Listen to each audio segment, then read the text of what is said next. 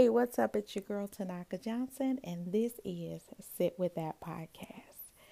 So, listen, friend, this may be one of the shortest podcasts I have recorded today because your girl is not feeling well. But I pray that something I say impacts you in a positive way because this week I have had so many things to sit with me. It was difficult for me to decide what to talk to you about, but I think I got it. So my buddy said something to me recently, and originally it didn't sit with me. I was like, oh, that was good. It was almost as if it just went completely over my head. But one day this week, I'm in my car and I'm driving and praying on one of those long rides into downtown, and it came back to me and it sat with me. I began to weep, remembering what she said to me. Remember the time you dreamed of being where you are now? Whew, my God. Now, this might not sit with you until you actually take a moment to sit with it. Remember the time you dreamed of being where you are now. Now, I'm not talking about the dreams you dream at night. I'm referring to like a type of hope or a desire, something you wanted to become, a job you wanted to have, a place you wanted to live, a car you wanted to drive. See, I lived in the inner city of Chicago most of my life. I lived on every side of it, the north, east, west, and the south side. Yeah, you can tell I spent more time on the south side than any side, right? I dreamed of living in the suburbs. Now, you might be thinking, oh, okay, she wants to live in the suburbs so she can have a big house. I don't know what you're thinking, but that's not the reason I wanted to live in the suburbs.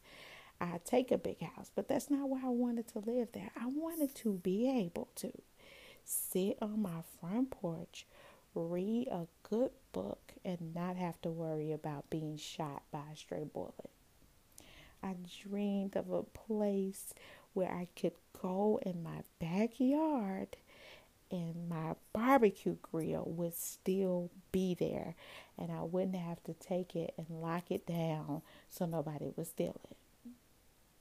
Listen, friend, there was a time where my husband and I, we'd have to pack our boys, their bikes, their toys into the family van and drive to another city so that they could ride their bikes and swing on the swing and play with their toys in a safe neighborhood. So I dreamed of living in the suburbs, not just to have a bigger house, but for so many other reasons. So I remember those dreams, but there were some dreams that I dreamed that I'd forgotten about and that sat with me. I dreamed about writing a book, being in a movie, one day being on the radio, having my own show even. I dreamed about meeting and working with like some of my favorite gospel artists and authors and speakers that I always thought like spoke so eloquently and were able to just get their point across, and you left thinking, wow, that was really awesome. See, friend, this golden nugget that my bestie shared with me, it sat with me. It helped me to not only remember what I dreamed, past tense, but to realize those dreams had come to fruition. It caused me to think about where the Lord has brought me from and how grateful I am to God for the people He used to get me here. The last thing was, I realized I still had some unrealized dreams, some areas in my life that I have yet to realize my full potential in.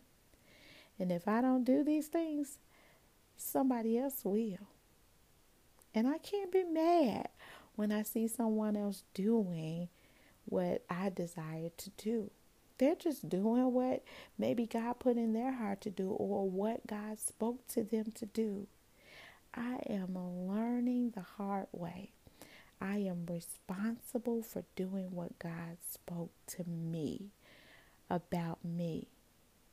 I got a major check in my spirit because there were times where I hated on, coveted, envied people who were doing what God told them to do. But I repented, and I'm doing much better now because I realized I had to stop blaming others for what only I was responsible for. They may not even know what dream God gave me to dream or what God spoke to me to do with my life. I'm responsible for that. And He sends me help. It was never meant for us to try to do anything alone. So maybe I didn't become a doctor like maybe one day I dreamed about when I was 10. But if 25, 30, 50, 65, whatever age you're at, you get my point. It's okay to dream a new dream. And with the help of God and others that God have placed in your life, that dream can be realized. So I encourage you never to stop believing in God and what He can do in you and through you and with you. It goes without saying.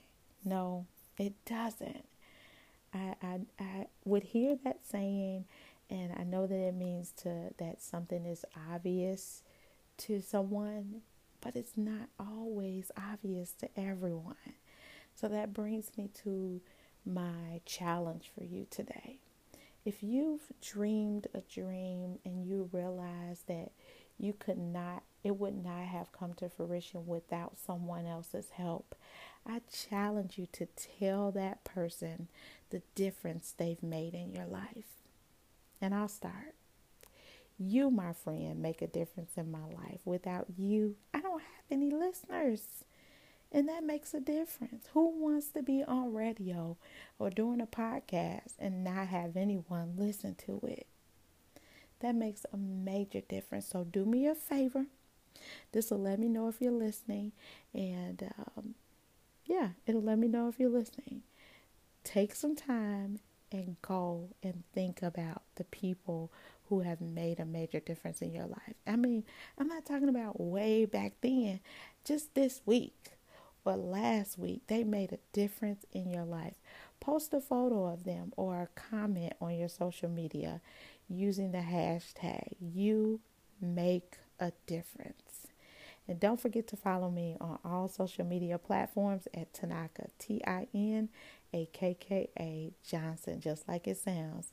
And share the podcast with others. So here's my quote for this particular podcast. God doesn't put time or age restraints on us. We do. Don't get stuck with dreams that are unrealized. You're never too young or too old to set a new goal or dream a new dream. Until next time, sit with that.